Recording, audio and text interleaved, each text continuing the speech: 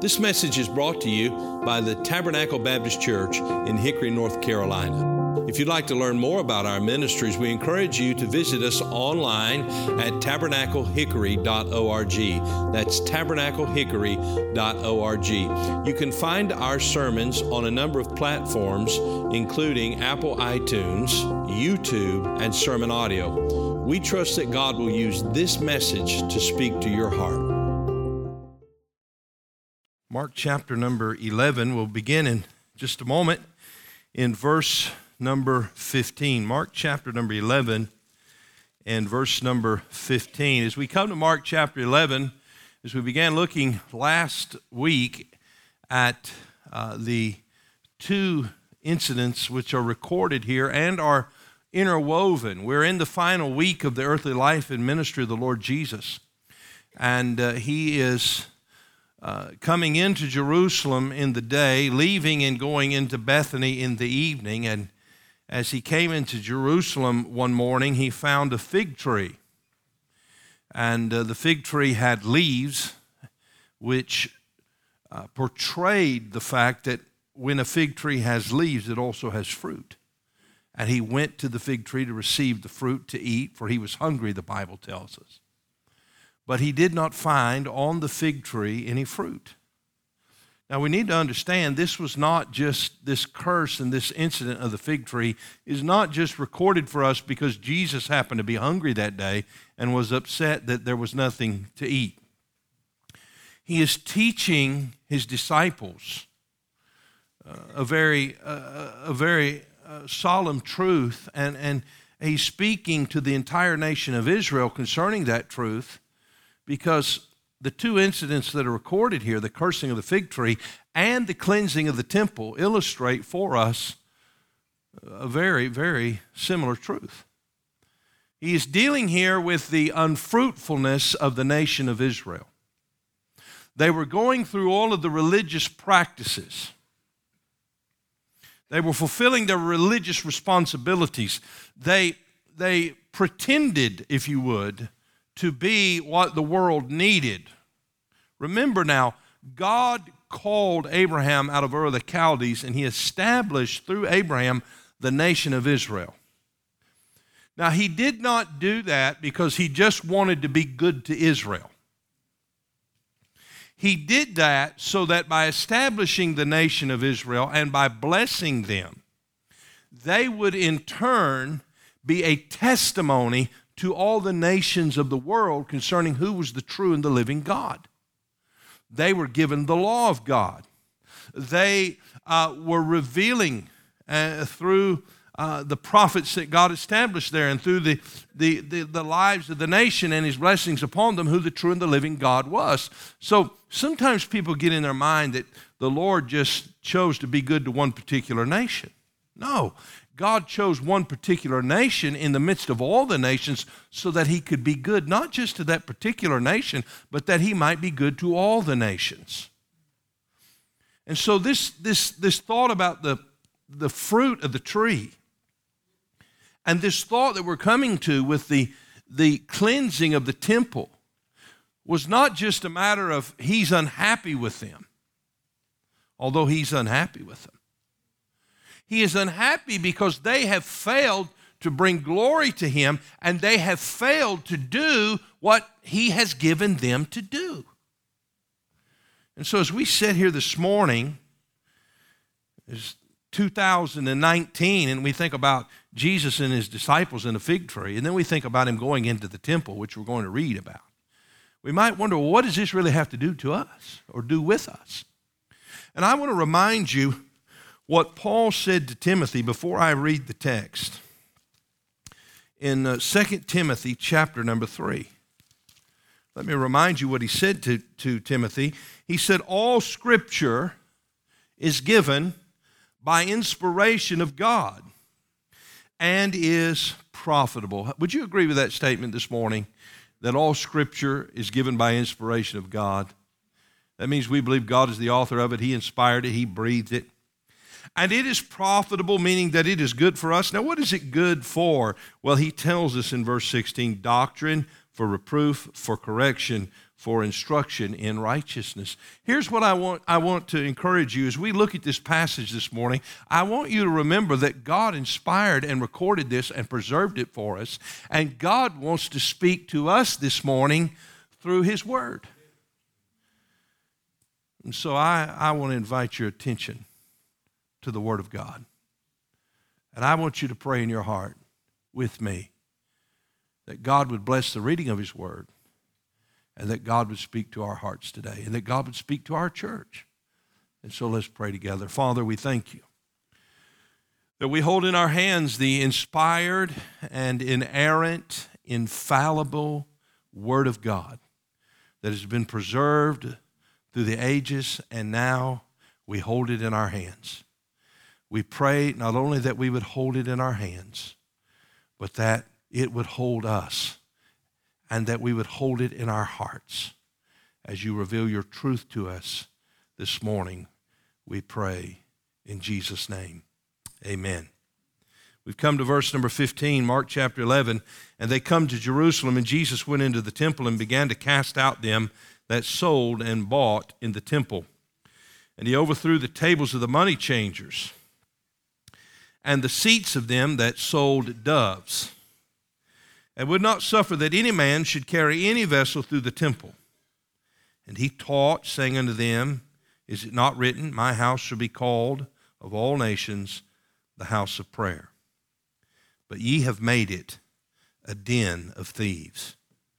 And the scribes and the chief priests heard it, and sought how they might destroy him, for they feared him, because all people was astonished at his doctrine. We consider this morning the house of prayer. The house of prayer. And these incidents, as I've mentioned to you, are interwoven throughout this narrative. And we find that these events and the subsequent teaching that result from these events, and the teaching that the Lord Jesus speaks in chapter number 12, serve to the Jews as a reproof for the unfruitfulness of their religious worship. And it speaks not only of that, but it also speaks of the Lord's purpose as you come to the end of the age of the law and you come into the church age, which the Lord Jesus Christ established the church. He is coming as the lawgiver. He is coming as the one who fulfilled the law, and he is going to die upon the cross. And he's warning the Jews at this point that their nation, as they know it, is about to be destroyed. And history tells us that just within about 100 years of his death, the nation of Israel, the Jews' seat, capital in Jerusalem, is destroyed, and the nation is scattered and basically will cease to exist, although the people will continue. And that nation did not come back together until 1948. As that nation is dispensed and dispersed throughout the world, God says, I'm setting aside for a time the nation of Israel, and I'm bringing in a new age. I'm bringing in a new nation made up of all the nations of the earth. And what they hold in common is not their blood or the color of their skin. What they hold in common is their faith in the person of the Lord Jesus Christ. And they will comprise the church of the living God. And by the way, that's us. And so in these passages, and this parable of the fig tree, the parable of the vineyard in chapter 12, and the cleansing of the temple, we find that God is revealing, the Son of God is revealing, as he approaches the time of his death, he is revealing what he is going to do. And he is revealing judgment against the house of Israel. And so this is a time of transition. And we find in this passage that Jesus enters into the temple, and when he gets into the temple, he finds in the court of the Gentiles, he finds basically a flea market of major proportions. A cattle sale. I remember going to the stockyard with my uncle years ago, and they were selling horses and they were selling cattle. And I can see a similar scene because the worshipers have come to Jerusalem. It is estimated that approximately 2.7 million people were in Jerusalem for the Passover. And the Jews had come from all regions to Jerusalem to give the sacrifice and to worship God at the time of the Passover. And so it would have been very important for them to have an animal to give to the sacrifice, but because of the distances they had to travel, they weren't able to bring those from their lands, so they brought money with them. And there in Jerusalem, they purchased the animal that they would sacrifice. They also had to give to the treasury, but they could not give the coins of the Gentiles, so they had to trade their currency so that they could find the commonly accepted currency that would be used in the temple, and they could give their offering to the Lord. And so when the Lord comes into the temple area and to the court of the Gentiles, he finds it's a market. The high priest and the scribes and the Pharisees and the Sadducees, they have sold booths like a flea market dealer would sell to vendors who were selling animals and who were trading currency, and they were doing this at an exorbitant rate. They were profiting off of the worship of God's people. When you go into an athletic event and you go to purchase a drink or a popcorn or a hot dog, you're going to pay a lot more for it, right? You're going to pay extra for it. $5 for a large Coca-Cola. I remember when I was a boy, I'd say to my dad, "Hey, Dad, can we stop at Kay's Ice Cream?" He said, "Why should we do that? We can buy a whole half a gallon for what it would cost you for 2 scoops." Every once in a while, he did stop, by the way. You see, here they are taking advantage of the situation. And what is their motive, I might ask you? Their motive is not to worship God. Their motive is not to encourage people to worship God. Their motive is to profit and enrich themselves by abusing the worship of God. And how do you think the people perceive that? And how many people do you think it helped come to know the true and the living God? Now, it's interesting to note that a lot of this was transpiring, as I mentioned earlier, in the court of the Gentiles. Now, let's think about who the Gentiles are. The Gentiles are not people who are part of the nation of Israel. They're the other nations. Hey, how many of you are Gentiles this morning? Aren't you glad for the court of the Gentiles? That God provided a way for the Gentiles to come into the temple to worship God? You see, again, God established the nation of Israel so that they might be a witness of who the true and the living God was, so that the Gentiles who did not know God could come to know God. And God made access for them to come into his temple and worship him. And now it is the most important time of the year for people to come and worship God. But in the court of the Gentiles, there's no room for any Gentile to pass because it's filled with merchandisers. And Jesus is furious. He's angry. Now, the Bible says, "Be angry and sin not." Do you know there is righteous indignation? And Jesus is furious. But we know he sinned not. And he's going to deal with this awful sin. Because the people who are being hurt are those Gentiles who want to come and worship God. And the ones who are being robbed are those worshipers. But can I tell you somebody else who's being robbed? God himself is being robbed. And what is he being robbed of? He's being robbed of his glory. He's being robbed of the worship of the people that he so richly deserves, because they took the house of prayer and they made it a den of thieves. Now, I want to call your attention to some things this morning as we examine this passage. First of all, I want you to see the corruption of the house. The corruption of the house. Notice again in this passage, the Lord says, the Bible says they come to Jerusalem, and Jesus went into the temple and began to cast out them that sold and bought in the temple. Immediately when he sees them, he says, "Hey fellas, it's time to get out of here. You're in the wrong place." And so he begins to cast them out. The Bible says he overthrew the tables of the money changers.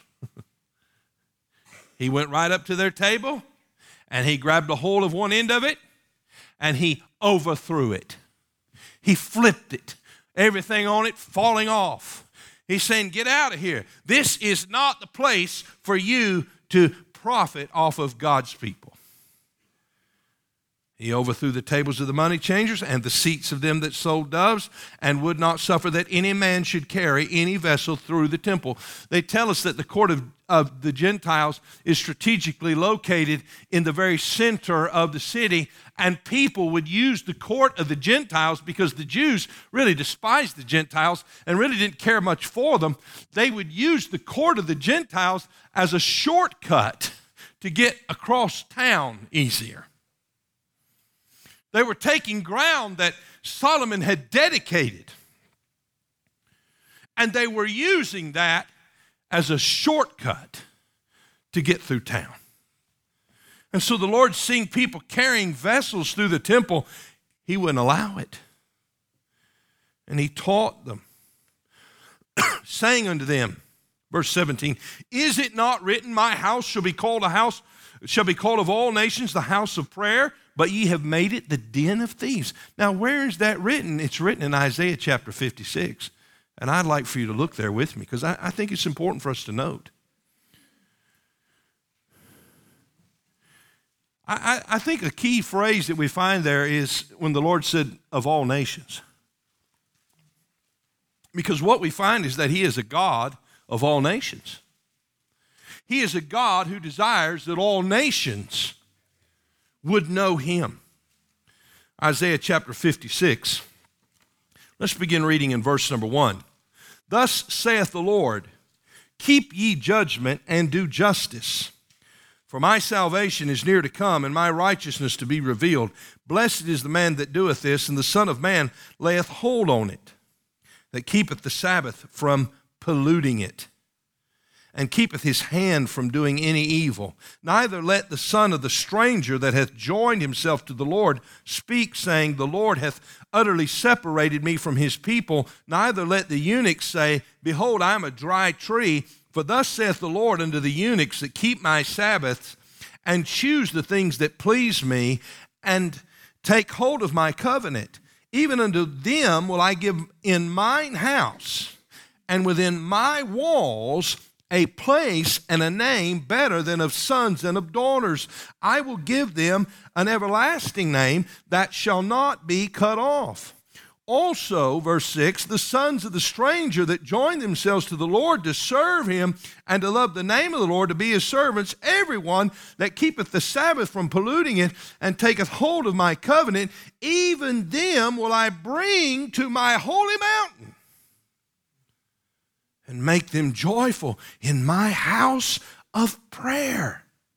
Their burnt offerings and their sacrifices shall be accepted upon mine altar, for mine house shall be called an house of prayer for all people. Do you see the heart of God?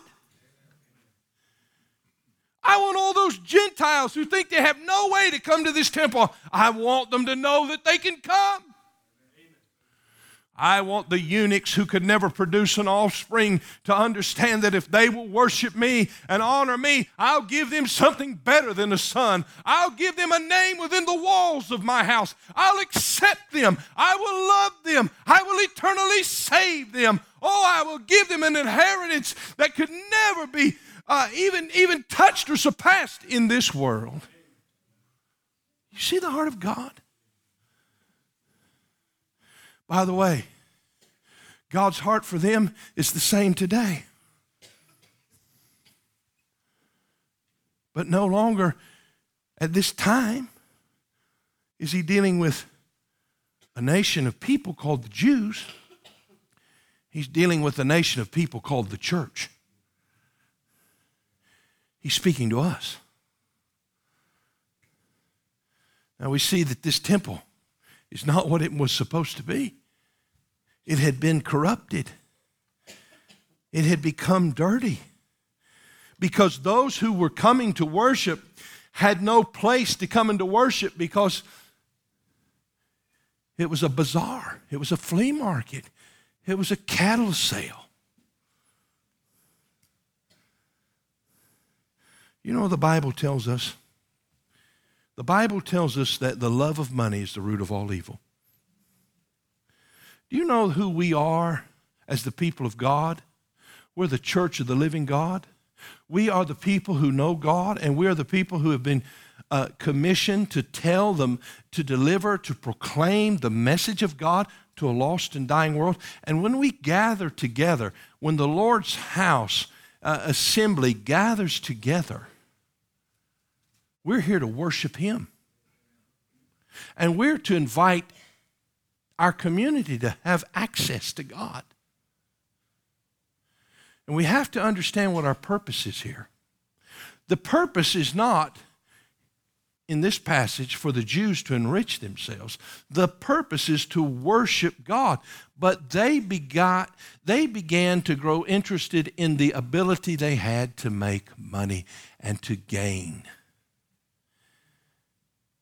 And the Bible tells us in 1 Timothy chapter 6 that the love of money is the root of evil. The Bible tells us in 1 Samuel chapter number 2 that Eli the prophet had, and the priest rather, Eli the priest had sons. And the Bible says they were called the sons of Belial. That's a term that means they were more like children of the devil. And they were priests. And when the people would come to give their sacrifices unto the Lord, do you know what those two boys would do? They would abuse the privilege that they had, and they would say, look, you give that portion to me. That was the portion that belonged to God, but they decided that they themselves wanted it. And so they took it from the people. The Bible says by force. And in 1 Samuel chapter 2 and verse 17, this was the result. Wherefore the sin of the young men was very great before the Lord, for men abhorred the offering of the Lord. Here's what happened. People didn't want to come and bring their offering to God because of these two crooks. They got tired of trying to worship God because here these two men who were supposed to be interceding for them, who were supposed to be helping them, were men who only cared about themselves. Now, I want you to go with me into Peter's epistle. And so if you would, go with me there. 1 Peter chapter number 2. 1 Peter chapter number 2.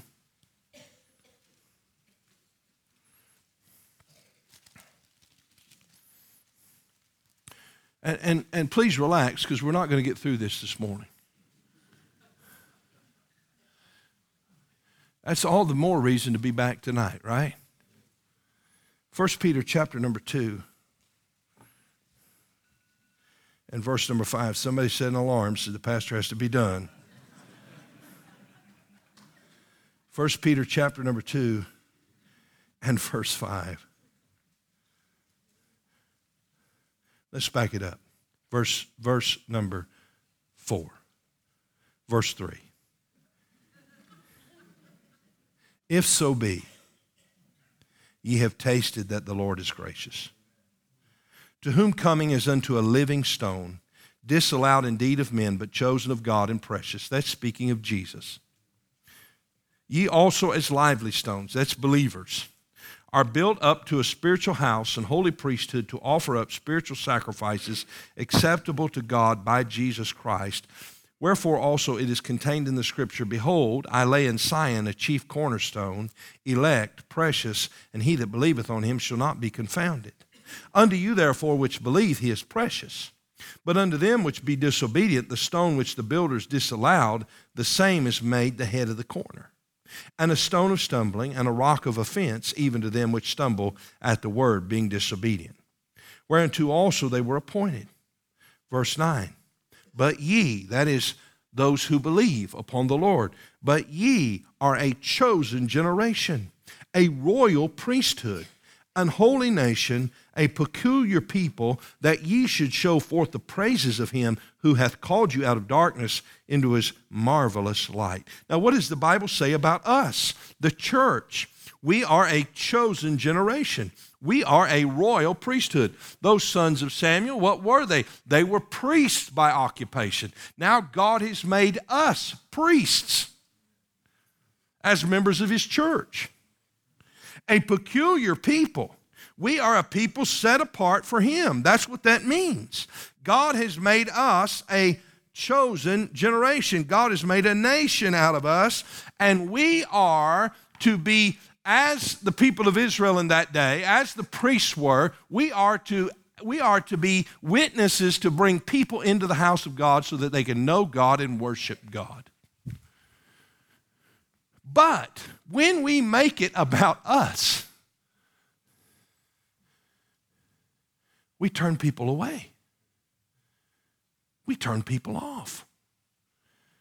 And most of us are thinking as we read this text about some preacher or some person in a church who is trying to enrich themselves or profit off the people. And I've met people who've done that. Some of us may be thinking about people who try to use the church as a contact for their business, and that certainly should not take place. We're not a business network. We're the church of the living God.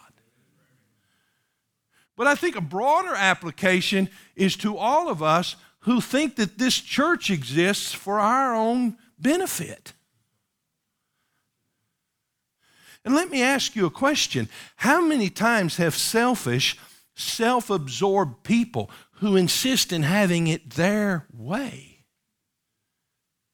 forgotten what this is all about and have made it a den of thieves? Maybe they're not reaching in the plate with their hands, but they're robbing God of his glory by ascribing unto men glory that men do not deserve. How many churches have we heard about through the years that have really developed a poor testimony because of pride and strife and disagreement, not based upon the essential doctrines of God's word, but based upon human preferences that are rooted in hearts of pride? And do you know who loses in that situation?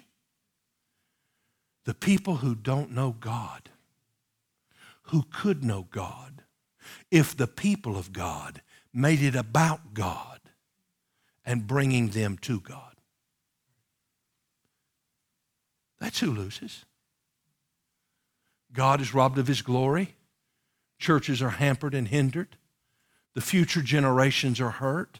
And I want to tell you, I want to commend our church for being faithful for all these years and for sticking to the truth and for getting through difficulties. And may God help us to always remember who it is we are here to serve. We are not here to serve ourselves. We are here to serve the only one who is worthy of our worship, Jesus Christ the Lord. And so I pray the Holy Spirit would reveal this truth to us. They made it about them. He said, wait a minute. It's about me, not them, not you. I want people to know me. And therefore, when you come into the house of God to worship, and you bring in this selfish motive that says, we're here to hear you. We're here to cater to you. Brother Odom sent me a powerful quote this week that is in the book that the ladies are studying. And he's helping put together those handouts for the Wednesday night Bible study. He said, this thing is powerful. And it is. And he was talking in the book, or the author, the lady, was talking in the book concerning how people use the church. As long as things are going the way they like for them to go, they're happy to be a part.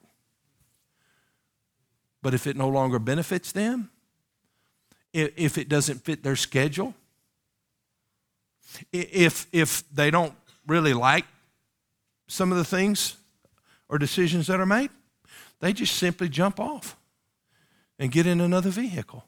That characterizes the spirit of this age, does it not? Can I tell you, the Bible uses the language here in 1 Peter chapter number 2 of stones. You know what those stones were used for? They were used for the construction of the temple. When Jesus speaks of the chief cornerstone, he's speaking of the cornerstone of the temple. And that temple is formed. Those rocks are placed around that cornerstone to form that structure. And the Bible tells us that that structure makes up the house of God. And the imagery that Peter gives us is this, is that we are the lively stones that God has placed together to form the structure of God. We are, as a church, the house of God. Designed and built by God. Therefore, it's more than just deciding what restaurant you're going to go to when you think about a church. Well, I like that place because they have good mashed potatoes. Well, I don't like that place because though they have good mashed potatoes, they don't have good fish. So I want to go to the other place. And our taste buds change by the day, do they not? No, we are part of the church of the living God. He has purchased us with his own blood. He has quarried us out of the mountain. He has formed us and made us lively stones. And he has placed us together for a habitation of God in the Spirit, so that a lost and dying world, those Gentiles without the nation of God, could come to know who the true and the living God is. And that is why he has placed us here. That is why he placed the Jews there. That is why they had the temple in Jerusalem. But they forgot about what the purpose was, and they corrupted the house of God. God cannot live in a dirty house. Not only do we see the corruption of the house, but thanks be unto God, we see the cleansing of the house. You know, the Bible teaches us our bodies are the temple of the Holy Spirit. He resides in us, not in a building, not in this auditorium, but in you and in us as a corporate body. And our houses get dirty, don't they? We get full of self.